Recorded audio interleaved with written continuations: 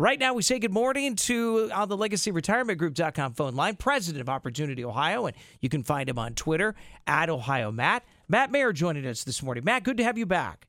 Hey, good morning. How are you today? Hey, pretty good. Did you go for a run this morning, or at least yesterday?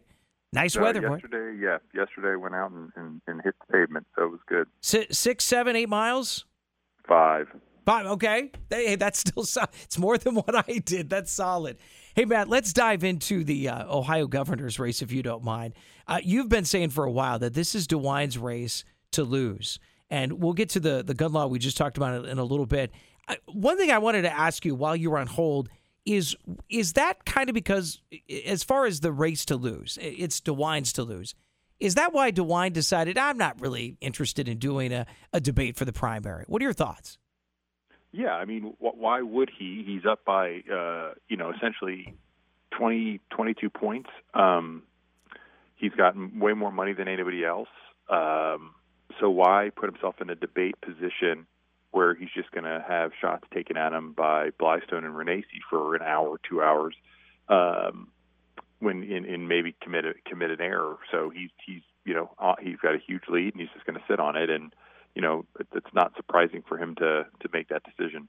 You know what I was a bit surprised about? Well, maybe I shouldn't be, though, because I know he's gaining momentum with the grassroots effort. Blystone has moved ahead of Renacci. Surprised or not by that?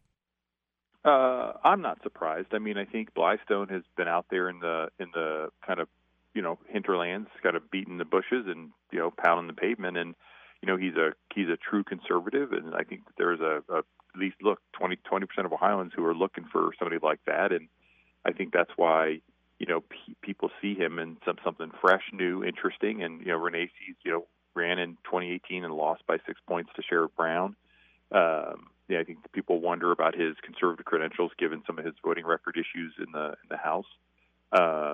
So yeah, I mean, I think it's interesting because you think the guy had little money to kind of be that competitive, but he's in second place and by more than margin of error. If you had a crystal ball, and in politics you never know what'll happen, but DeWine wins the primary. He moves on to face his Democratic opponent. It still feels like he doesn't have much competition on the other side. Am I wrong on that, or? Well, look, here's what's fascinating, right? The Democratic polling has Cranley at 16%, Whaley at 60%, and undecided at 69%. Wow.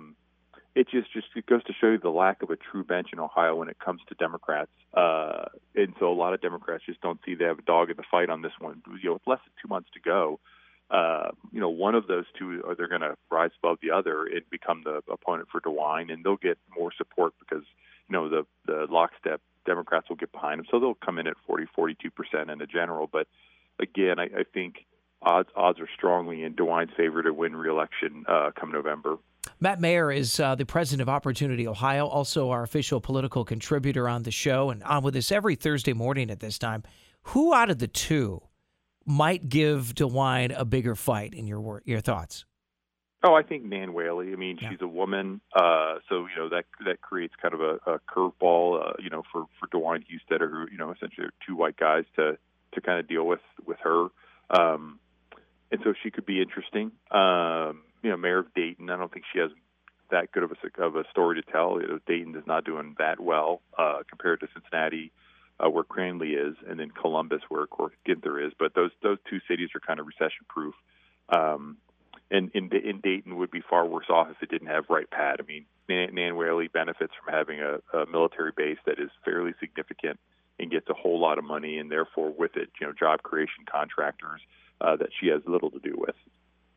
Matt, when it comes to Senate Bill 215 that was just passed into law, we kind of knew that Governor DeWine was going to get some pushback from the other side, gun control advocates, law enforcement organizations, especially after some of the things, I know he's a politician, but after the Oregon District, tragedy a few years ago. Your thoughts on that? Well, I think there's a long history in Ohio for Republican governor candidates who essentially are very conservative on gun issues, right to life issues, and education issues, because it's a way for them to kind of buy off the base without having to kind of show the goods on jobs and taxes and the things that kind of hit people's pocketbook, because that's where the records are much weaker. So I wasn't surprised by the gun law stuff. I mean, it just aligns Ohio with what the Constitution is, which is not to have a prior restraint on the right to bear arms. And I think that's kind of, where a lot of states are headed anyway. Matt Mayer, president of Opportunity Ohio, is with us this morning. Matt, I know you do such a great job on following, the jobs data, especially in Ohio. I've seen some states actually bounce back from this pandemic quite well when it comes to jobs. How about Ohio? Yeah, not so well.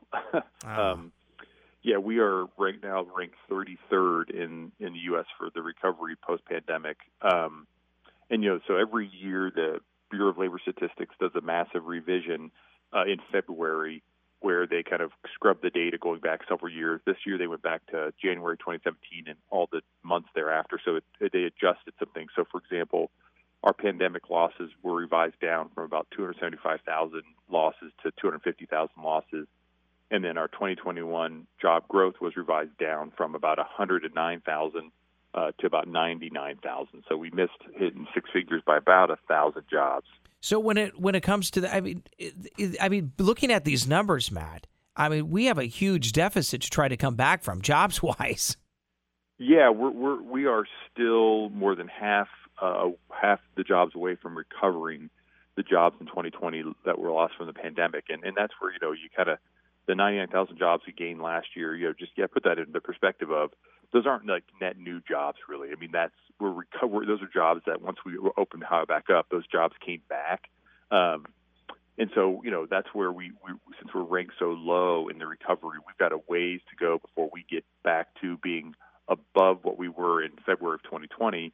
And the problem for Ohio, Brandon, is that in February 2020, we were still well below the peak jobs we had hit way back in March of 2000, when we had about 4.852 million people in the private sector. So we're still well below that, even if we get fully recovered from the pandemic, which is going to take years based upon the current trend rates.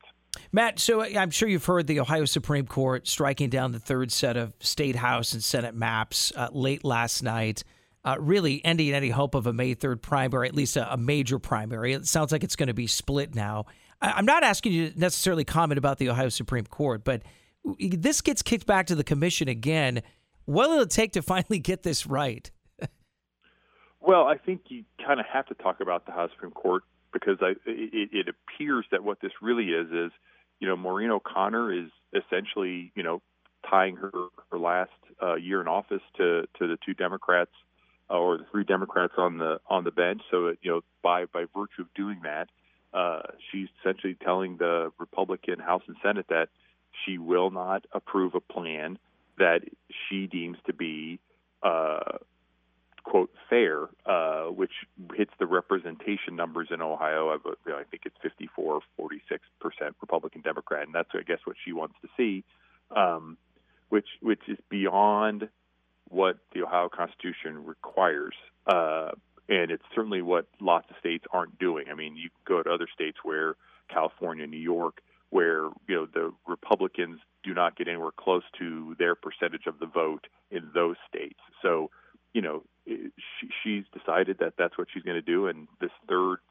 smackback is really saying to the House and Senate and Governor DeWine, I'm not approving a plan that isn't as close to that number, statewide number, as possible.